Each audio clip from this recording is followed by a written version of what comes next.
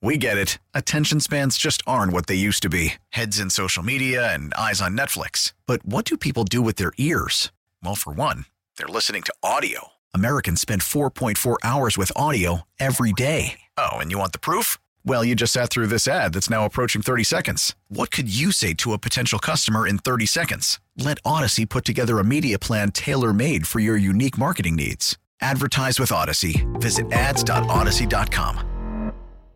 We are at FLA Live Arena, and our friend Doug Plagans, radio voice for the Florida Panthers, is sitting down with us here. You got Panthers and Vegas Golden Knights tonight.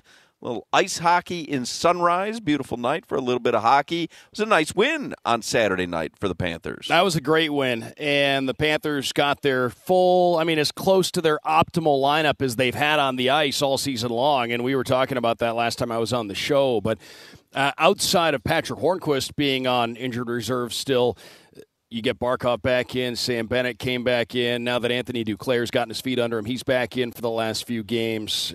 Everybody, knock on wood, this is overall a pretty healthy lineup, and you saw what they were able to accomplish last time out. And that was a good game, and you looked at a good win. Paul Maurice said before that one, based on the last time the Panthers and the Penguins had played, that was a wild game in Pittsburgh a month or so ago. Ended up 7-6 in overtime. Panthers fell short in that one. Because of the result the last time those two teams played, you felt like the beginning of it would be pretty tightly played. That was indeed the case, but the Panthers were able to prevail in the end. So it was a great win over a team they're chasing in the standings. Still some work to do, but that was one they had to have, and they went out and got it. And tonight they're going to be playing a Vegas team, obviously a Western Conference team, so not a team they're necessarily chasing in the standings, but a team that's got a lot on the line as well. They're pretty firmly entrenched in a playoff spot, but they're trying to win the Pacific Division. As you know, anytime you can win a division, lock up some home ice advantage, that can go a long way. So they're going to be playing a pretty good hockey team here tonight at FLA Live Arena. And they have to go on some kind of winning streak or something to make these playoffs, Doug. What's up with the ups and downs? Because you beat the Lightning 4-1. Then lose to who? The Predators. Buffalo, I think, or Nashville, you're right. Yeah, Buffalo was in there as well. And we talked about it. The Predators weren't trying to be good anymore. They kind of sold off some pieces. Then they come back and beat the hell out of the Penguins. Like, what's going on? Why are they not playing consistent when they need to right now? I think in some ways it shows you just how tight the talent gap is across the league. Once upon a time in the National Hockey League, 16 out of 21 teams would make the playoffs. So you'd have some teams that would back in, and when they got there, they really were back in the 80s. You get teams that would get in there, and they would just be punching bags for whoever the top seeds were, and you don't have that anymore. Nowadays, 16 out of 32 get in. That means there's some pretty darn good hockey teams that aren't getting in the playoffs. So the talent gap is just from you have your teams like Boston. There's no doubt that they've proven to be one of the top teams in the league. Panthers have played well against them. But overall, across the league, the talent gap from the best teams to, the teams that are on the fringes of the playoffs, it's not that big of a gap anymore. So I think you see night to night, there is just so much parity, and if you're not careful, every team, even teams at the bottom of the standings, have either a goalie that can steal a game from you, or a top line of players that can burn you, or a power play unit that is that dangerous that if you take one too many penalties, it could cost you the hockey game. So I think that's what you're seeing night to night, is just how much parity there is in the league. That being said, between the Tampa game, between the Pittsburgh game the other day, I think this Panthers group, as it stands, healthy, lineup looking like it is, I think they've seen the blueprints there, and they've known going back to January. They've seen the results. They've seen what they need to do to have success.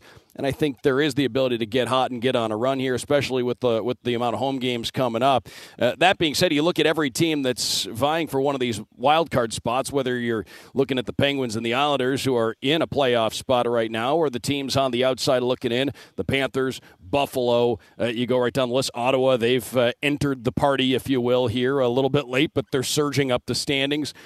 Every one of these teams, whether you're in or you're out right now, it's going to take a hot streak down the stretch to get in. Nobody's going to be able to back into this thing. So, again, every team that's battling for a wild card spot's in the same boat. See who can be the hottest going down the stretch. But what exactly? So Crowder says they got to go on a hot streak. We know it. We were here just on Thursday. Today's Tuesday. We were here just on Thursday. We had you on. We had Moeller on. We had Goldie on. We asked everybody the same thing.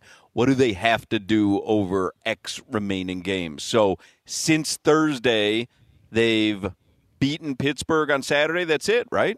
Yeah, they're 68 points. Yep, 3 points back of Pittsburgh. So what do we need to do here for the remainder of the season, realistically, to be a playoff team? Well, it's kind of a moving target. It's tough to judge. We're still a little far out to know. Okay, you got to get to this point threshold. I've said all along, though, you get to 96, you feel pretty safe. Anything under 96. It's probably a little lower than it normally is. So at that point, you're probably thinking, okay, if you get to 93, 94, 95, you might be there, but you might need a little bit of help as well. It's tough to judge because you have situations like tonight where the Islanders and the Sabres are playing each other. Unfortunately, somebody's getting 2 points in that game. So somebody has to win it. You just have to hope that it doesn't go to overtime, that there aren't points being handed out to both sides. So you're going to have games like that where both teams collect points or where, unfortunately, somebody you're chasing is going to get 2 points. So the threshold for points that you have to get to, it's kind of a moving target. Still a little early to say exactly where that's going to be, but I've said all along, if you get to 96, you're probably in. Although we have seen at one point in Panthers history when they got to 96 points and missed the playoffs by a point. So that can happen. I don't think this is that kind of year. Last year, everybody in the Eastern Conference got to 100 points. Everybody made the playoffs. We're not going to see that this time around. There are going to be wild card teams, probably both of them in the 90s. So I still say 96, you're feeling pretty safe there. Anything under 96, you're probably hoping for a little bit of help. And Doug, in layman's terms, explain that to me. How can it, 96 get you in the playoffs one year and you have to get 100 the next year to get you in the playoffs? It's the same team, the same scoring system, right? I think what you look at last year, Detroit, Ottawa, Buffalo, Montreal, that's 4 Eastern Conference teams that were really at square one of a rebuild last year. This year, Montreal's still down there, but you look at Ottawa, Buffalo, and Detroit, for example, all 3 of those teams, up until the last couple of weeks, the Red Wings slid back a little bit, but Ottawa and Buffalo, they're still right there. Those teams have taken points this year from the top teams that they weren't taking from the top teams last year. That's bringing the gap a bit closer. Last year, by Christmas time, we knew who the 8 teams in the Eastern Conference going to the playoffs were going to be, and I think between 4th and 5th in the Atlantic last year, so that would have been between the Boston Bruins and the Buffalo Sabres, I believe. It was something like a 35-point gap. You knew that wasn't going to happen again because Buffalo, Detroit, and Ottawa were all going to be at least a little bit better. They've been significantly better. And because of that, you've seen those teams get closer to the playoff threshold this year, and therefore you've seen that gap shrink. They've taken points from the top teams that they weren't taking from the top teams last year. We get it. Attention spans just aren't what they used to be. Heads in social media and eyes on Netflix. But what do people do with their ears? Well, for one, they're listening to audio. Americans spend 4.4 hours with audio every day. Oh, and you want the proof? Well, you just sat through this ad that's now approaching 30 seconds. What could you say to a potential customer in 30 seconds? Let Odyssey put together a media plan tailor-made for your unique marketing needs. Advertise with Odyssey. Visit ads.odyssey.com.